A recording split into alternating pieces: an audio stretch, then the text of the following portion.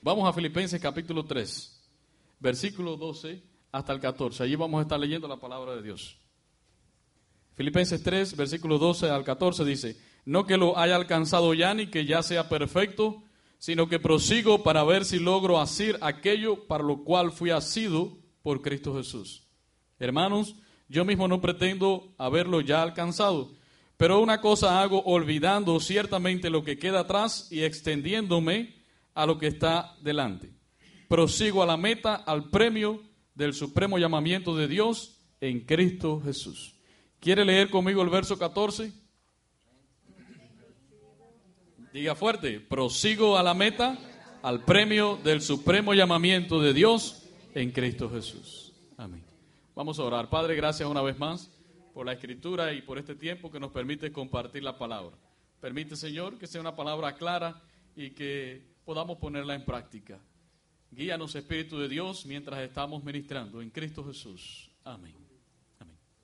Bien, hoy quiero comenzar esta serie que le he puesto así: terminar bien la carrera. Ahora, quiero preguntarte, ¿cuántas veces has comenzado algo que no lo has terminado? Posiblemente muchas veces. Un proyecto o un arreglo en la casa o esa pared que comenzaste a pintar y se presentó algo y allí se quedó a mitad, ¿verdad? Pensemos en cosas más profundas como matrimonios, personas que comienzan un matrimonio y no lo terminan, o un ministerio y de pronto tienes ese ministerio pero ya ni te acuerdas de él y no atiendes ese ministerio. ¿Por qué somos así? ¿Cuántas veces comenzamos algo que al final no lo terminamos? Y es que entra un desánimo mientras vamos en el trayecto, en el proyecto, en lo que estamos haciendo, o tal vez nos entretenemos en otras cosas que nos quitan el enfoque de lo que realmente nosotros queremos hacer. Entonces, tenemos un modelo que es Jesús. Jesús vino a cumplir un ministerio y terminó lo que vino a hacer. Jesús murió por nosotros en la cruz del Calvario y terminó la obra de redención y resucitó al tercer día. Ahora, les pregunto, ¿qué hubiese sido de nosotros si Jesucristo hubiese renunciado a la cruz? Hubiese venido y hubiera dicho: no puedo completar este propósito del Padre en mi vida. Recuerden que Jesús oraba y decía: Señor, que no se haga mi voluntad, pero que se haga la tuya. ¿Creen ustedes que el diablo no intentó varias veces de que Jesús no llegara a la cruz? Bueno, en Marcos capítulo 8, versículo 31, Jesús le decía a sus discípulos, voy a leer así en grandes rasgos, dice: y comenzó a enseñarle que era necesario que el Hijo del Hombre padeciera y también que fuera desechado, que fuera muerto y que resucitara al tercer día. Esa era la obra completa de redención. Si Jesús hubiese renunciado a esa obra de redención, hoy nosotros no estaríamos aquí. No fuésemos perdonados, nuestros pecados no hubiesen sido perdonados, hubiésemos sido condenados y solamente Dios sabe el futuro de cada uno de nosotros. El domingo pasado estábamos sobre el versículo 10 de este capítulo.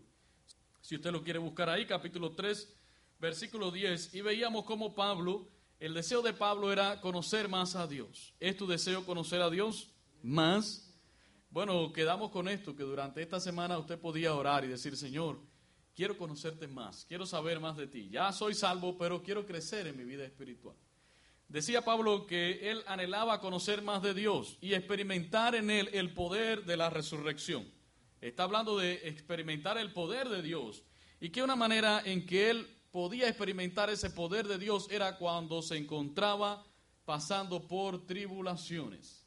Pablo no pedía las pruebas ni las tribulaciones, pero él decía: cuando yo paso por angustias y por luchas, entonces lo veo como una oportunidad para crecer en mi vida y también para conocer más de Dios.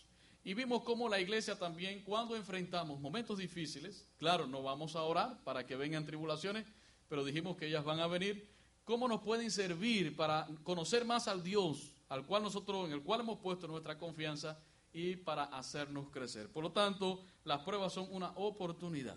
¿Lo puede decir? Las pruebas son una oportunidad para crecer. Bueno, en este pasaje de hoy Pablo nos ilustra, esta es la continuación del pasaje que leíamos, los versículos que leíamos el domingo pasado, nos ilustra también una gran realidad utilizando la imagen del deporte, posiblemente estas grandes olimpiadas que se celebraban en Grecia, y pensemos en una carrera. Vamos a pensar ahora en la vida cristiana como una carrera porque en varias ocasiones Pablo ilustra la vida cristiana con una carrera. Pensemos en el comienzo de la carrera y pensemos al final que hay una meta, ¿verdad?, para obtener ese premio. Y los que fueron deportistas saben de qué estoy hablando y los que les gusta el deporte también. Ahora, entre el arranque, cuando comienza la carrera hasta el final, la meta, hay un tramo que hay que vivir, que hay que correr, que hay que caminar, no sé, según el deporte. Y pensemos en esto en nuestra vida cristiana. Cuando usted conoció a Jesucristo hasta el día en que usted tenga que presentarse delante del Rey de Reyes y Señor de Señores. Ese es un día que nadie podrá evadir. Todos tendremos que presentarnos delante de Él. Entonces, desde que conociste a Jesucristo hasta el final de la carrera, hay un trayecto que nosotros tenemos que vivir. Es como una gran carrera. Ahora, es allí donde muchas veces viene el desánimo, es allí donde muchas veces viene la angustia, las pruebas, y donde muchas veces cosas nos entretienen para desviarnos del centro, del propósito que es llegar a la meta. Y Pablo decía de esta manera: yo prosigo hasta llegar, yo prosigo, no me canso, comencé la vida cristiana y quiero terminarla. En 1 Corintios 9, 24 al 25, dice así también Pablo: ¿no sabéis que los que corren en el estadio, todos a la verdad corren, pero uno solo se lleva el premio? No se desanime porque muchos llegaremos a ese lugar. Solamente está utilizando una ilustración de la vida real. Dice él: corred de tal manera que lo obtengáis. Todo aquel que lucha, de todo se abstiene. Ellos a la verdad para recibir una corona corruptible, pero nosotros una incorruptible. Entonces nuevamente dice Pablo: corran de tal manera que lo puedan alcanzar. Bueno, los que han corrido en un maratón o una competencia saben que a veces te puedes entretener mirando a un lado, al otro, el cansancio, el calor y todas estas cosas pueden hacer que tú dejes de avanzar. Entonces dice Pablo: corran de tal manera que lo obtengáis. Y dice: y todo aquel que lucha de muchas cosas se abstiene por tal de llegar. Los deportistas tienen su régimen, tienen sus dietas, tienen su manera de ejercitarse, y eso nos habla cómo el creyente debe correr de la manera en que debe correr, pero también debe abstenerse de algunas cosas que pudieran ser un impedimento para llegar a ese lugar, a la meta. ¿Qué nos está queriendo decir el Señor? Bueno, he preparado esta serie, como decía hace un rato, terminar la carrera, terminar bien esa carrera. Y este es un mensaje para los cristianos, no es un mensaje para los no cristianos. ¿Por qué razón? ¿Cuántas personas usted ha conocido en su vida cristiana que comenzaron la carrera, pero no la terminaron? Y no se supo más nada y ya no quisieron saber más nada del Señor. Bueno, de esas personas no voy a predicar yo, porque el apóstol Juan, en su segunda carta, versículo número 9, él dice de esta manera: cualquiera que se extravía y no persevera en la doctrina de Cristo, no tiene a Dios. El que persevera en la doctrina de Cristo, ese sí tiene al Padre y tiene al Hijo. Yo sé que este pudiera ser un versículo muy controversial, pero yo creo por la Escritura lo que dice ese versículo. Si alguien se aparta y no regresa más a los caminos del Señor, dice, esa persona no tuvo a Dios, no tiene a Dios. Porque el que tiene a Dios, ¿qué hace? El que persevera, dice, en la doctrina de Cristo, ese sí tiene al Padre y tiene al Hijo. Ahora, no vamos a pensar en esos que se apartaron y nunca más regresaron, pero sí pensaremos en algunos que comenzaron bien la carrera, pero no la terminaron muy bien. O tal vez la terminaron más o menos. O tal vez la terminaron en victoria. Ahora, pregunto a la iglesia. Bueno, yo no sé cómo tú quieres terminar, pero yo quiero terminar bien. ¿Cuántos quieren terminar bien? Les voy a explicar de qué estoy hablando. Vamos al versículo número 12, donde leíamos hace un rato. Él dice, no que lo haya alcanzado ya ni que ya sea perfecto. Pablo no estaba hablando de su salvación. Es evidente que él era salvo. Para este tiempo él llevaba una gran experiencia en su vida cristiana, en sus viajes misioneros. Pablo lo que estaba diciendo acá es, yo tengo la salvación, pero corro y continúo a fin de llegar a responder al llamado que Dios me ha hecho. Es decir, la vida cristiana comienza con la salvación, pero hay una meta, hay un lugar donde nosotros tenemos que llegar. En Mateo 24:13 Jesús dice, mas el que persevere hasta el fin, éste será salvo. Y está hablando aquí de una señal. ¿Cuál es esa señal? Los que serán salvos tendrán como señal una perseverancia. Pablo dice de esta manera, sigo o prosigo. Eso significa yo sigo adelante. ¿Qué le daba las fuerzas a Pablo? Bueno, pensemos en el llamado. Fíjense cómo él dice acá en el versículo 14. Prosigo a la meta, al premio del supremo llamamiento de Dios en Cristo Jesús. Estamos hablando de un llamado. Esta semana hablábamos con los hermanos acerca del llamado. A veces renunciamos o a veces en un ministerio, tal vez en algún área de ministerio, y es que muchas veces no hemos sido llamados a hacer lo que estamos haciendo. Pero cuando el cristiano es consciente de un llamado, vamos a pensar ahora en el llamado de la salvación, que usted sabe que usted ha sido salvado y llamado por Dios. Pero pensemos también en cualquier área de ministerio. Tal vez usted esté ocupando un lugarcito allí porque hizo falta alguien no sé, en el área del audio o cualquier ministerio de la iglesia. Pero si no sientes un llamado de Dios para hacerlo, entonces eso no es lo que te motiva a hacerlo. Tal vez estés allí cubriendo un espacio, que está bien, gloria a Dios por los que cubren esos espacios, nos ayudan. Pero se trata de un llamado. ¿Puedes decir conmigo un llamado? Que tú sientes que Dios te ha llamado a hacer lo que estás haciendo y por eso lo haces con excelencia. Y entonces eso te motiva a seguir adelante. Y Pablo sentía ese llamado de Dios, por eso él quería seguir adelante. Dice, quiero alcanzar aquello puesto que Cristo ya me alcanzó a mí. ¿Dónde él dice eso? Cuando dice en el versículo 12, vamos a leer allí. Dice, no que lo haya alcanzado ya, ni que ya sea perfecto, sino que prosigo para ver si logro asir aquello para lo cual fui también asido por Cristo Jesús. Dice Pablo, Cristo me alcanzó, fui alcanzado por Cristo, por lo tanto yo corro la carrera en respuesta a ese llamamiento o a esa salvación. Es muy importante que seamos conscientes de que fuimos llamados por Dios a salvación y vida eterna, y que esa carrera no debe detenerse, que nuestra vida cristiana no debe detenerse, que nosotros comenzamos y que respondemos a un llamado que Dios nos ha hecho. Así que nos veremos, hermanos, en la presencia de Dios. Esa es mi esperanza, que allí nos vamos a ver cada uno de nosotros. Esta respuesta al llamado es lo que nos hace vencer la rutina, a veces el cansancio. ¿Cuántos cristianos caen muchas veces en la rutina espiritual y no tienen deseo de leer la Biblia, no tienen deseo de orar, no tienen deseo de ir a la iglesia? Pero cuando viene a tu mente el llamado que Dios te ha hecho, inmediatamente como que te activas. El Espíritu Santo que está dentro de ti te dice, levántate porque tú has sido llamado a cosas grandes, tú has recibido la salvación. Tú no has sido llamado para estar por allá fuera del ministerio de las cosas de Dios. Tú has recibido un llamado de Dios a salvación, por lo tanto, anímate y sigue adelante. En otras palabras, Pablo decía, Cristo me llamó, me asió, me alcanzó y yo voy detrás de Él. ¿Cuántos pueden decir lo mismo? Cristo me alcanzó. Como decía el profeta, es más fuerte fuiste tú que yo, Señor. Me venciste, por lo tanto, voy detrás de ti. ¿Cuánto quisiéramos que este sea el sentir de cada uno de nosotros los cristianos? Cristo me salvó, voy detrás de Él. Cristo me salvó, yo voy a la meta, yo voy al premio, al supremo llamamiento de Dios que es en Cristo Jesús. No me voy a dejar entretener, nada me va a quitar de la carrera. Señor, estoy en tus manos, tus poderosas manos. Nada nos podrá separar del amor de Dios que es en Cristo Jesús. Ni angustia, ni tribulación, ni persecución, ni hambre, ni desnudez. Esas son las palabras que Dios nos enseña. Y esa es la promesa que sostienen nuestras vidas. Yo he tratado con personas que dicen que son cristianas. Y son buenas personas. Vamos a decir buenas entre comillas porque la Biblia dice que no hay nadie bueno.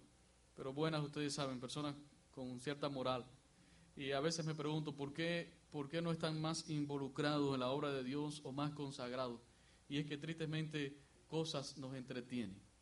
Situaciones nos hacen poner la mirada en otras cosas. Y aquella carrera que un día empezamos con tremendo ánimo, hermano, de pronto se vino abajo con un desánimo y tienen que buscarle a 2 o 3 allí para que los estén empujando y puchando adelante a ver cómo llegan al final, Está bien, van a llegar al final, espero que lleguen al final, pero no es así como Dios quiere. Dios quiere que lleguemos en victoria y que respondamos a esas grandes promesas y salvación que Dios nos ha dado. ¿Cómo hacerlo? Bueno, Pablo nos enseña cómo hacerlo. Vamos al versículo 13. Dice, hermanos, yo mismo no pretendo haberlo ya alcanzado, pero una cosa hago, olvidando ciertamente lo que queda atrás. Ahora diga conmigo, olvidando. Bueno, este es el primer consejo que da Pablo. Dice, olviden.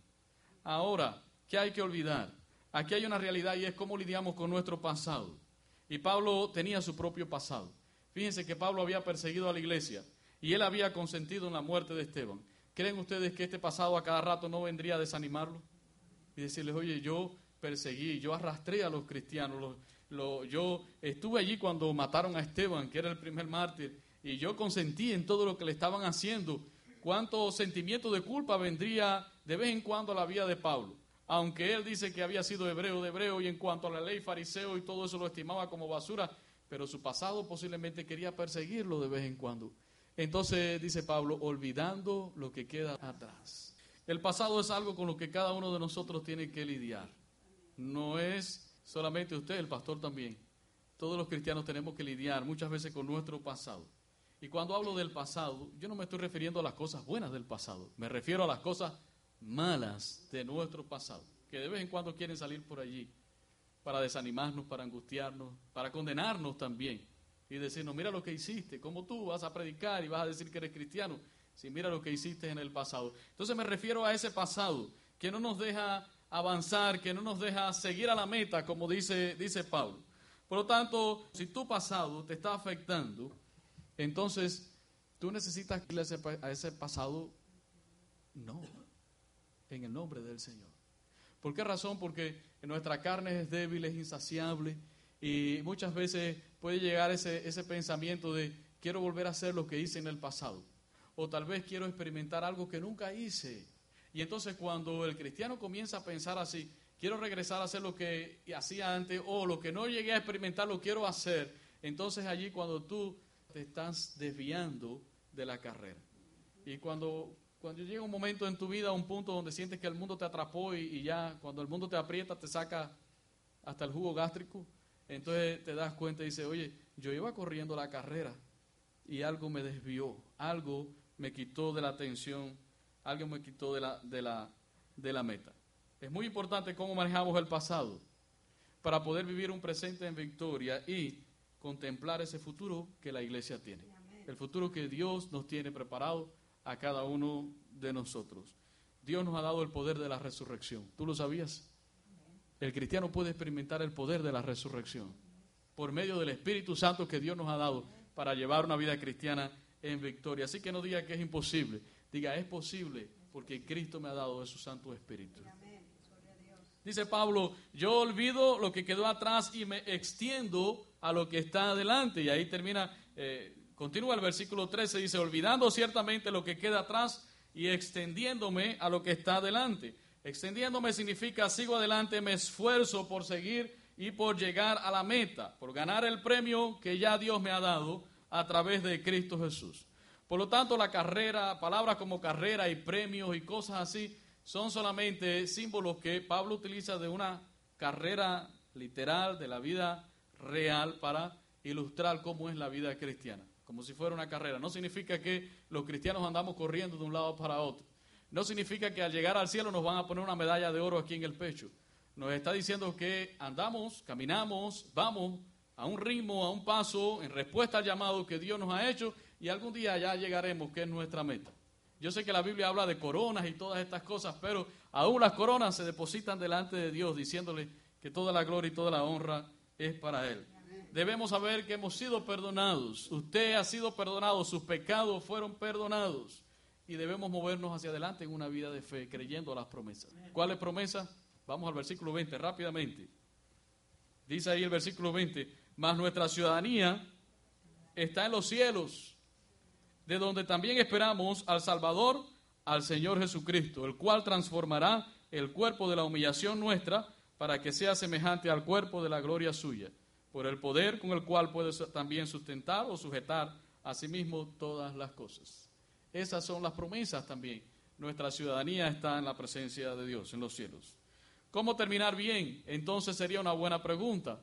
Bueno, la respuesta está allí. Deja tu pasado atrás, todo lo que te hizo daño en el pasado, olvidando ciertamente lo que queda atrás. Y esta palabra olvidar no significa que no van a venir recuerdos, significa que pueden venir recuerdos, pero usted puede decir, no, yo sigo adelante. Dice, olvidando y extendiéndome. Esto es un principio muy importante para los cristianos. Si usted como cristiano comienza a mirar para el lado, mire un momento ahí para el lado si quiere. Ahí está mirando a quién, a una persona. Mire, está mirando a su esposo o a su esposa posiblemente. Cuando miramos a los lados nos desanimamos. Cuando nos miramos a nosotros mismos nos damos cuenta que Somos pecadores faltosos delante de Dios, pero si miramos a Cristo, hermano, eso nos va a dar fuerza para seguir adelante. Entonces no se desanime porque alguien le hizo algo y aquel y porque allá, porque no voy a la iglesia, porque no busco de Dios, porque no. Usted tiene que poner su mirada allá en Cristo Jesús, en el que murió por ti y resucitó. No a los lados. Pablo decía, yo me esfuerzo por seguir. ¿Se está esforzando usted por seguir? Yo no estoy diciendo esforzarse por ser salvo, porque la salvación es por gracia, ya lo sabemos. Eso está claro. Dice, pero yo me esfuerzo. Si hay algún momento de desánimo en mi vida, yo me tengo que esforzar más. Si hay alguna lucha, me tengo que esforzar más. Yo corro, me muevo con intensidad hacia la meta y voy al paso de esa gran salvación que yo he recibido. Es como anhelando algo, lo estás mirando de lejos y está allí, casi cada día que pasas estás más cerca y nada puede desorientarte. Pablo decía en su segunda carta a los Corintios, capítulo 5, versos 14 y 15, porque el amor de Cristo nos constriñe. Voy a dejarlo allí solo. El amor de Cristo nos constriñe, eso significa el amor de Cristo se ha apoderado de nosotros. Eso es lo que pasa en un verdadero cristiano. El amor de Cristo se ha apoderado de ti de tal manera que ya no puedes vivir sin Jesucristo. Yo no estoy diciendo que no pases por luchas. Todos hemos pasado por momentos angustiosos y de desánimo también, donde hemos necesitado las palabras de aliento de alguien que nos impulse, que nos ayude. Pero, dice Pablo, el amor de Cristo nos constriñe, se ha apoderado de cada uno de nosotros. De tal manera que tú puedes ir por el camino de la vida cristiana. Como decía hace un rato, cada día que pasas sobre esta tierra te acercas más a la meta. Estás gozoso por llegar y conocer más de Él, porque te motiva que Dios desde los cielos está contento cuando se complace, cuando te ve a ti andando en la vida cristiana, caminando en la vida cristiana. Y si alguien te pregunta, ¿a dónde vas? ¿Qué puedes decirle? Yo voy a la casa de mi Padre.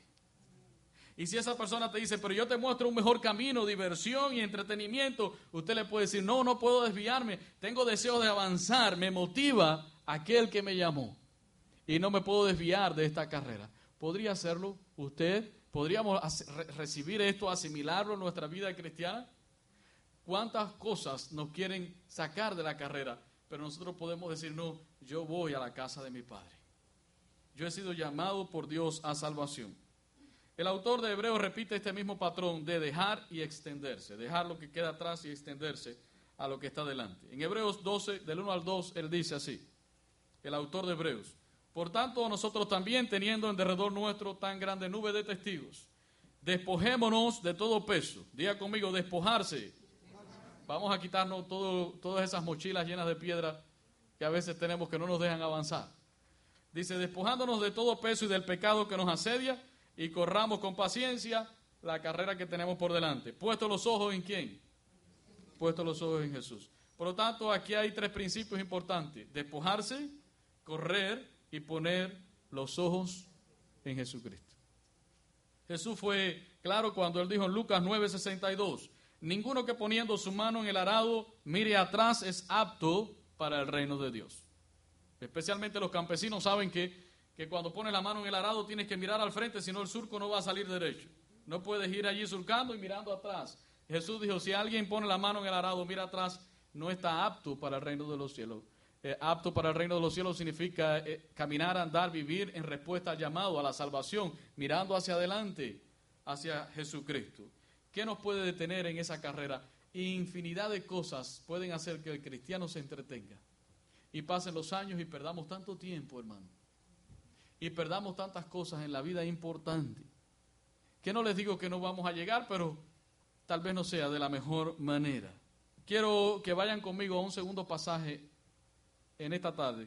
El primer pasaje principal es Filipenses, pero quiero ir rápidamente con ustedes al Antiguo Testamento. Segunda de Crónicas, capítulo 14. Y yo voy a dar un tiempo para que todos lleguemos allá. Segunda de Crónicas, capítulo 14. Y aquí el ejemplo de un hombre que empezó bien, pero terminó mal. Y no vamos a leer, por supuesto, todo este capítulo, pero vamos a ir saltando y hablando un poco sobre lo que pasó acá. Miren aquí el rey de Judá. Dice la Biblia que Abías había muerto y reinó en su lugar su hijo que se llamaba Asa. Esto está en el capítulo 14, versículo número 1. No se le olvide ese nombre, Asa. Y dice ahí al final de ese versículo número 1, en cuyos días tuvo sosiego el país, ¿por cuántos años? Por 10 años tuvo sosiego, significa que por 10 años hubo paz en todo el país. Recuerden que para este tiempo el reino estaba dividido, el norte y el sur, y Crónica nos habla acerca de los reyes del sur.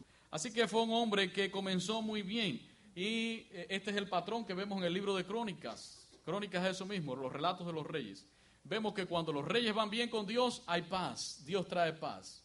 Pero cuando los reyes se inclinan al pecado y llevan al pueblo a pecar, entonces viene la guerra. Pero el patrón es este: mientras el pueblo se mantiene fiel y el rey se mantenía fiel, Dios daba esa paz, que nosotros hoy la podemos experimentar como una paz más personal, esa paz que sobrepasa todo entendimiento. Así que Asa comenzó a hacer lo bueno y lo recto delante de los ojos de Dios. Y entonces vamos a ver un resumen rápidamente de qué fue lo que hizo este hombre. Vamos al versículo número 2, y dice así: e hizo Asa lo bueno y lo recto ante los ojos de Jehová su Dios, porque quitó los altares del culto extraño. Es decir, ya el pueblo de Israel no confiaba, el pueblo de Judá no confiaba en Dios, sino que confiaba en Dios más. Es como hoy en día, hay personas que creen en Dios más la Virgen, Dios más el Santo, Dios más Buda, Dios más cualquier otra cosa. Y eso era lo que pasaba aquí en el pueblo de Israel. No era Dios, sino era Dios compartido con otras cosas. Y dice la Biblia: porque quitó los altares del culto extraño y los lugares altos. Los lugares altos eran lugares de adoración a otros dioses. Dice: quebró las imágenes y destruyó los símbolos de Acera. Acera era una diosa cananea, la diosa de la fertilidad, y la adoración a esta diosa incluía ritos de prostitución y adivinación y todas estas cosas. Era abominación delante de Dios, y sin embargo el pueblo de Dios tenía allí las estatuas de Acera. Dice: y mandó a Judá a que buscase a Jehová, el Dios de sus padres, y pusiese por obra la ley y sus mandamientos. En otras palabras, hizo una gran reforma. Dice: aquí vamos a hacer una limpieza ahora. Vamos a quitar todo este culto de idolatría a otros dioses y vamos a poner la confianza solamente en ¿quién? En Dios. ¿Cómo comenzó ese rey? Bien. Y había paz, porque estaba haciendo lo bueno. Pensemos en todas las manifestaciones de idolatría que existían en aquella época y también hoy existen, como por ejemplo la adivinación. La gente le encanta saber lo que va a pasar en el futuro. Así que la iglesia tiene que tener mucho cuidado en no caer en esto que se llama adivinación, que es abominación a Dios. La evocación a los muertos. Son estas personas que consultan a los muertos. Un supuesto muerto espíritu viene y toma el cuerpo de una persona, pero no es ningún muerto, hermano. La persona cuando muere o va a la presencia de Dios y conoció a Dios, o va a condenación si no conoció a Dios. Allí quien está es un espíritu que no es ni tu familiar, no te dejes engañar. Ahí hay un demonio metido, hablando a través de una persona. La consulta a los horóscopos de la astrología.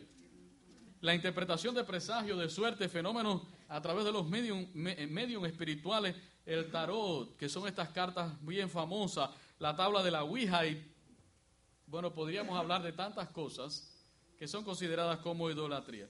Ahora, hay algunas formas muy modernas de idolatría. ¿Por qué? Porque hoy en día mucha gente sabe que los ídolos no tienen poder y que no se arrodillan delante de los ídolos ni de las imágenes, pero sí hay otros ídolos que son los ídolos del corazón.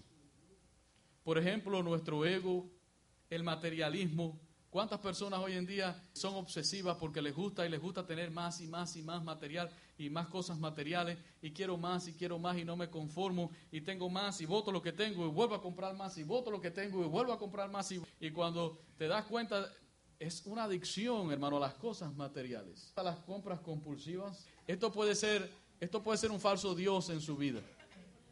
Esto puede ser un ídolo en su vida. Y usted podría hacer algunos arreglos. No está mal si lo quiere decir. Estas cosas son las cosas que hoy en día nosotros sufrimos. Estas compras compulsivas que no nos dejan tranquilos. Entonces usted puede decir: no, esto se está volviendo, Dios está aquí en el primer lugar, pero tengo algo que está compitiendo con Dios. Y recuerden que también daremos cuenta por nuestras economías.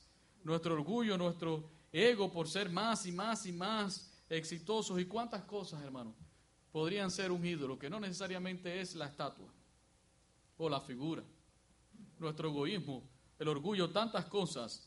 ¿Qué es idolatría? Idolatría es adoración a cualquier cosa que no sea Dios. Incluso cualquier cosa en la cual usted quiera poner su confianza en vez de poner la confianza en Dios. Se convierte en un ídolo del corazón. Miren cómo dice Colosenses 3:5, dice, haced morir pues lo terrenal en vosotros, fornicación. La fornicación puede llegar a ser un ídolo en tu vida. La impureza, las pasiones desordenadas, malos deseos y avaricia, que es idolatría. En otras palabras, el pueblo de Judá se había apartado de Dios para poner la confianza en otras cosas. Así que llegó el rey Asa y dijo, vamos a destruir todo esto y vamos a poner la confianza solamente en Dios. Vamos al versículo número 4, dice, y mandó a Judá que buscase a Jehová, el Dios de sus padres, y pusiese por obra la ley y sus mandamientos. Quitó asimismo de todas las ciudades de Judá los lugares altos y las imágenes, y estuvo el reino en paz bajo su reinado. Ese fue el resultado.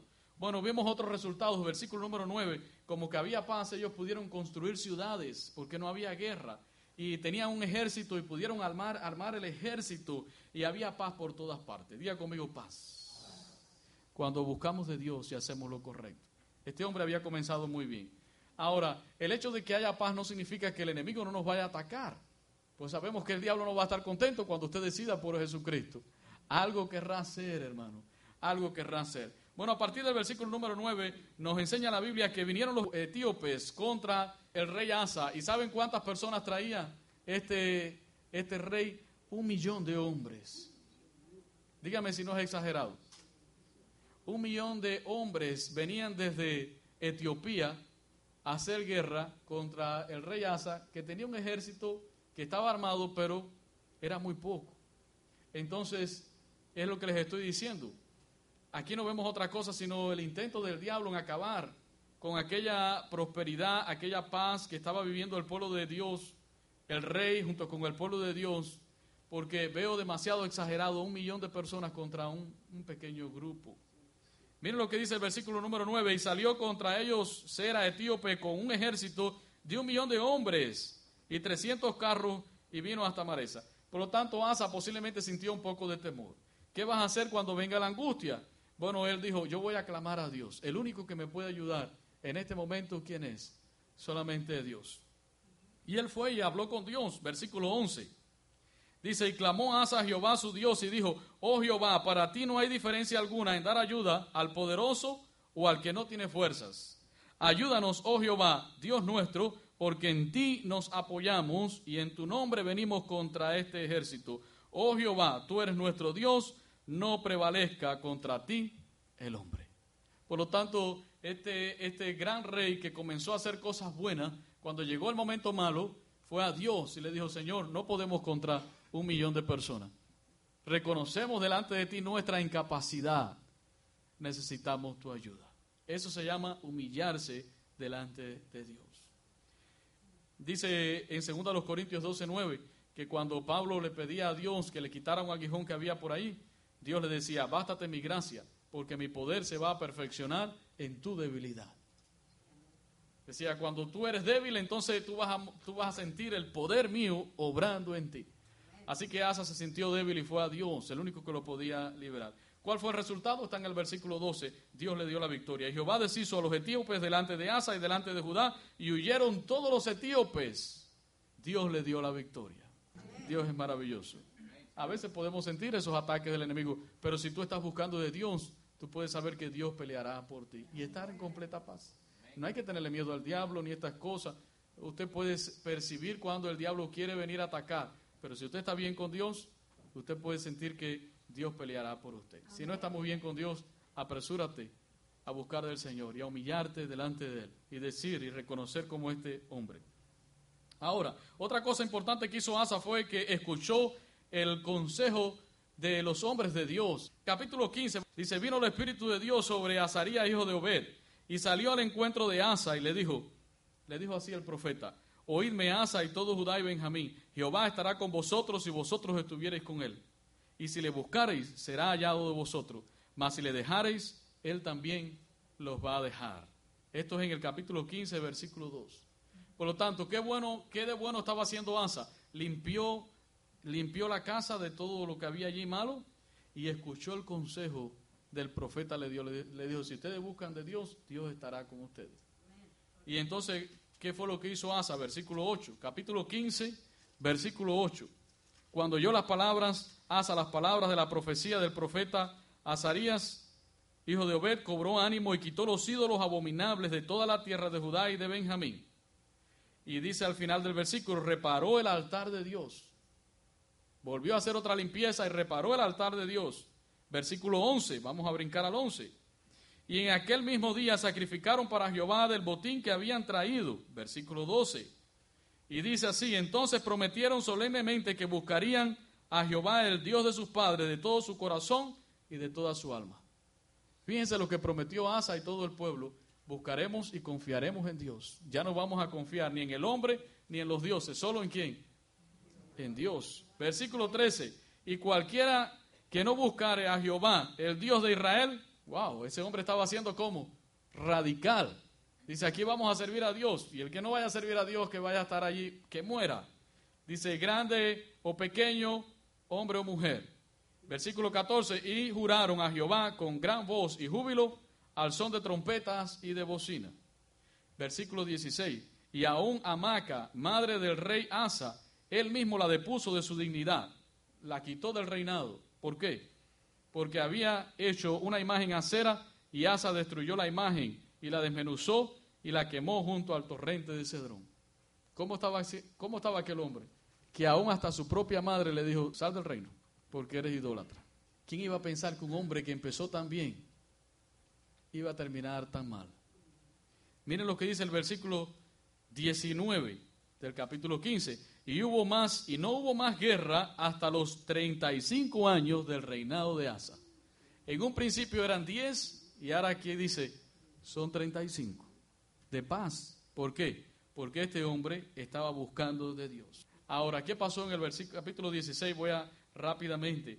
Bueno, el rey del norte vino a hacer guerra contra Asa. El rey de Israel vino a hacer guerra. Y llegó a tomar una ciudad allí, impedía las comunicaciones. Y el rey Asa, en vez de buscar a Dios, hizo alianza con el rey de Asiria.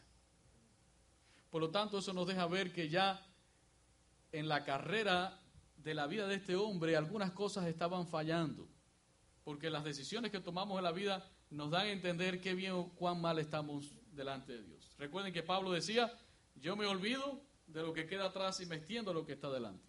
Así que Asa dijo, busquen el oro y la plata que hay en la casa de Dios y sáquenlo.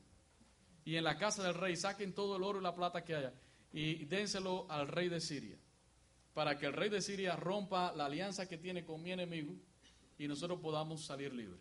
Fue una estrategia humana. Y el rey de Siria le dijo, ok, dame todo el dinero que tienes. Y hizo guerra contra el rey de Israel del norte. Y cuando comenzó a conquistar las ciudades a este rey, entonces el rey del norte dejó tranquilo a Asa. Pero no confió en Dios, confió en ¿quién? En el hombre. Y usted dirá, oye, pero tan radical fue Dios con él, que miren lo que dice allí. Versículo 7, el regaño que Dios le da, la reprensión. En aquel tiempo vino el vidente, es un profeta, Hanani a Asa, rey de Judá, y le dijo, por cuanto te has apoyado en el rey de Siria y no te apoyaste en Jehová tu Dios, por eso el ejército del rey de Siria ha escapado de tus manos. Y usted dirá, oye, pero qué radical Dios. Versículo 8, y los etíopes y los libios no eran un ejército numerosísimo, con carros y mucha gente de a caballo, con todo, porque te apoyaste en Jehová, Él los entregó en tus manos. Le dijo, los etíopes eran más, eran 1,000,000, y confiaste en Dios. Y Dios te libró, pero ahora eran menos, y confiaste en el hombre. Porque los ojos de Jehová contemplan toda la tierra, versículo 9, para mostrar su poder a favor de los que tienen corazón perfecto para con Él. Locamente has hecho en esto, porque de aquí en adelante habrá más guerra contra ti. Recuerden que en un principio el rey escuchaba al profeta, ¿verdad? A los profetas. ¿Y ahora qué fue lo que hizo cuando recibió el regaño? Bueno, nadie quiere un regaño. Y cuando tenemos el regaño, allí es cuando vemos realmente el calibre espiritual. Versículo 10 dice, entonces se enojó Asa contra el vidente y lo echó ¿a dónde? En la cárcel. Antes escuchaba al profeta, ahora lo echó en la cárcel. Porque se encolerizó, grandemente a causa de esto y oprimió a Asa en aquel tiempo a algunos del pueblo. ¿Cuál fue el final de Asa? Ya lo vemos encolerizado, ya lo vemos maltratando al profeta. Eso significa que ya él no andaba muy bien en su vida espiritual. Aquello que había empezado bien ya andaba un poco mal. Y dice ahí el versículo 12, capítulo 16, verso 12. En el año 39 de su reinado, Asa enfermó de los pies. Una enfermedad en los pies. Y en su enfermedad, dice la Biblia, no buscó a quién, sino que buscó a quién, a los médicos. Bueno, aquí nos está enseñando que ir a los médicos sea malo. Los médicos en aquella época era una mezcla de supersticiones con... Sí, no es la medicina pura que hoy tenemos. Eso no significa que si tú vas al médico porque estás enfermo no estés confiando en Dios. Significa que confiamos en Dios aun cuando hayan médicos. Confiamos en Dios cuando vamos a los doctores y le decimos, Señor, ayuda a estos doctores, dale sabiduría porque ellos no lo saben todo. Ponme en buenas manos, buenos doctores, personas que tengan un buen diagnóstico para mí. Eso es confiar en Dios aun cuando usted vaya a los doctores. Entonces dice allí, versículo 13, y durmió Asa con sus padres y murió en el año 41 de su reinado. ¿Cuál fue el final de este hombre? Que dejó de confiar en Dios para confiar en ¿quién? En el hombre.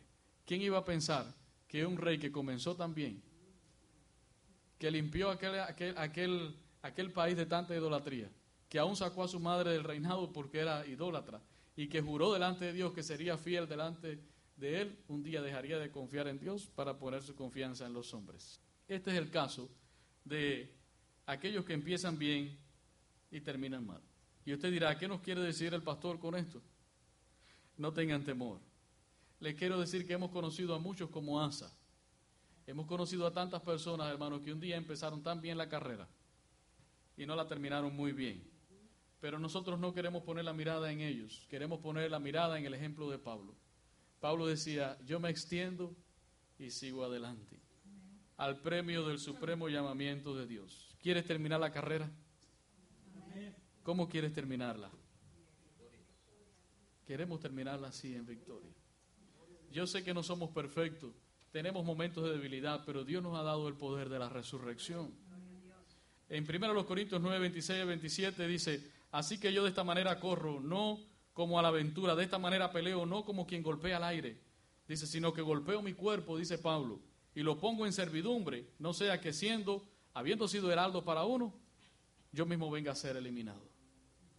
Dice Pablo, yo sigo, hay una disciplina en la vida cristiana, hay un esfuerzo en la vida cristiana, donde no podemos entretenernos. Dice, yo golpeo mi cuerpo, eso no es un golpe literal, básicamente le estaba diciendo, yo obligo a mi cuerpo a obedecerme. Te pregunto, ¿es cierto o no que tu cuerpo a veces quiere cosas que no son buenas? Pero dice Pablo, yo lo obligo. Cuando está diciendo yo lo golpeo, yo lo obligo. De alguna manera diciéndole a su cuerpo, no, en el nombre del Señor. Y esto es un buen mensaje de Dios para nosotros, un buen consejo de Dios para nosotros. Cuando tu cuerpo se te quiere revelar, usted le puede decir, no, yo he sido llamado por Dios a otras cosas. Eso es golpear el cuerpo. Así que no diga por ahí que yo le dije que agarrara un palo y se diera golpe. O se flagelara. No, dígale, obligue a su cuerpo a decirle que no. Y cuando dice, no sea que habiendo sido heraldo para otros, yo mismo venga a ser eliminado, significa, no es perder la salvación. Pablo no tenía miedo de perder su salvación porque él defendía ampliamente la seguridad de la salvación. Y en muchas de las epístolas él decía, nada nos podrá separar del amor de Dios. Lo que estaba hablando aquí era perder su testimonio después de haber enseñado a tantas personas. ¿Se imagina cuántos viajes misioneros hizo Pablo? ¿Cuántas iglesias fundó Pablo? ¿Cuántas personas escucharon el mensaje a través de Pablo? Dice, habiendo sido heraldo para uno, venga yo a terminar descalificado. Es decir, perdiendo su testimonio. ¿Cuántos líderes, hermanos, pastores que hemos visto que han enseñado por años y años y años y han caído en su vida espiritual perdiendo matrimonios, perdiendo iglesias, perdiendo ministerios, perdiendo tantas cosas? Y yo sé que muchos de ellos por la gracia de Dios se han levantado, pero es un proceso largo. Y aunque se levanten, después mucha gente ya ni confía en ellos. Porque así somos nosotros los seres humanos, de desconfiados. Pero aunque se levanten, hermanos, muchos de ellos no han podido regresar a sus ministerios. Y no solamente de pastores, hablo de creyentes, hermanos, que han caído en unos desastres espirituales tremendos. Por la gracia de Dios se han levantado, ellos van a terminar. Yo así lo creo. Van a terminar, ellos van a llegar al final Pero hermano, va a ser un camino muy largo, muy difícil. No sé si pueden entender lo que les estoy diciendo. Hay un peligro, pero también hay un poder de Dios a nuestra disposición. Queremos llegar bien. ¿Quiere usted llegar bien? Entonces, tomemos el consejo de Pablo. Dice, olvidemos lo que queda atrás, lo que nos hace daño, y extendámonos a lo que está adelante. Y recordemos el ejemplo de Asa. Cuando confió en Dios y puso su confianza en Dios, Dios le dio la paz. Pero cuando dejó de confiar en Dios para poner la confianza en el hombre, vino destrucción a su vida. Y usted se preguntará, ¿cómo terminó Pablo? Bueno, él se lo dice a Timoteo en su segunda carta, y con esto quiero cerrar. Segunda Timoteo capítulo 4, versículo del 7 al 8. Él le dice a Timoteo, he peleado la buena batalla, he acabado la carrera, he guardado la fe. Por lo demás, me está guardada la corona de justicia, la cual me dará el Señor, juez justo, en aquel día, y no solo a mí, sino también a todos los que aman su venida. ¿Ustedes creen que Pablo no pasó por sufrimiento, por angustias, por luchas, por tentaciones? ¿Creen ustedes que Pablo no lloró muchas veces cuando golpeaba su carne? Igual que nosotros, no era un superhombre, era un cristiano como nosotros. Pero él decía, yo me esfuerzo y sigo adelante. Y yo creo que esto es un mensaje muy bueno para cada uno de nosotros. Esta serie sigue, continúa. Y vamos a descubrir cosas muy importantes para nosotros. Diga conmigo, he peleado la buena batalla. He acabado la carrera. He guardado la fe.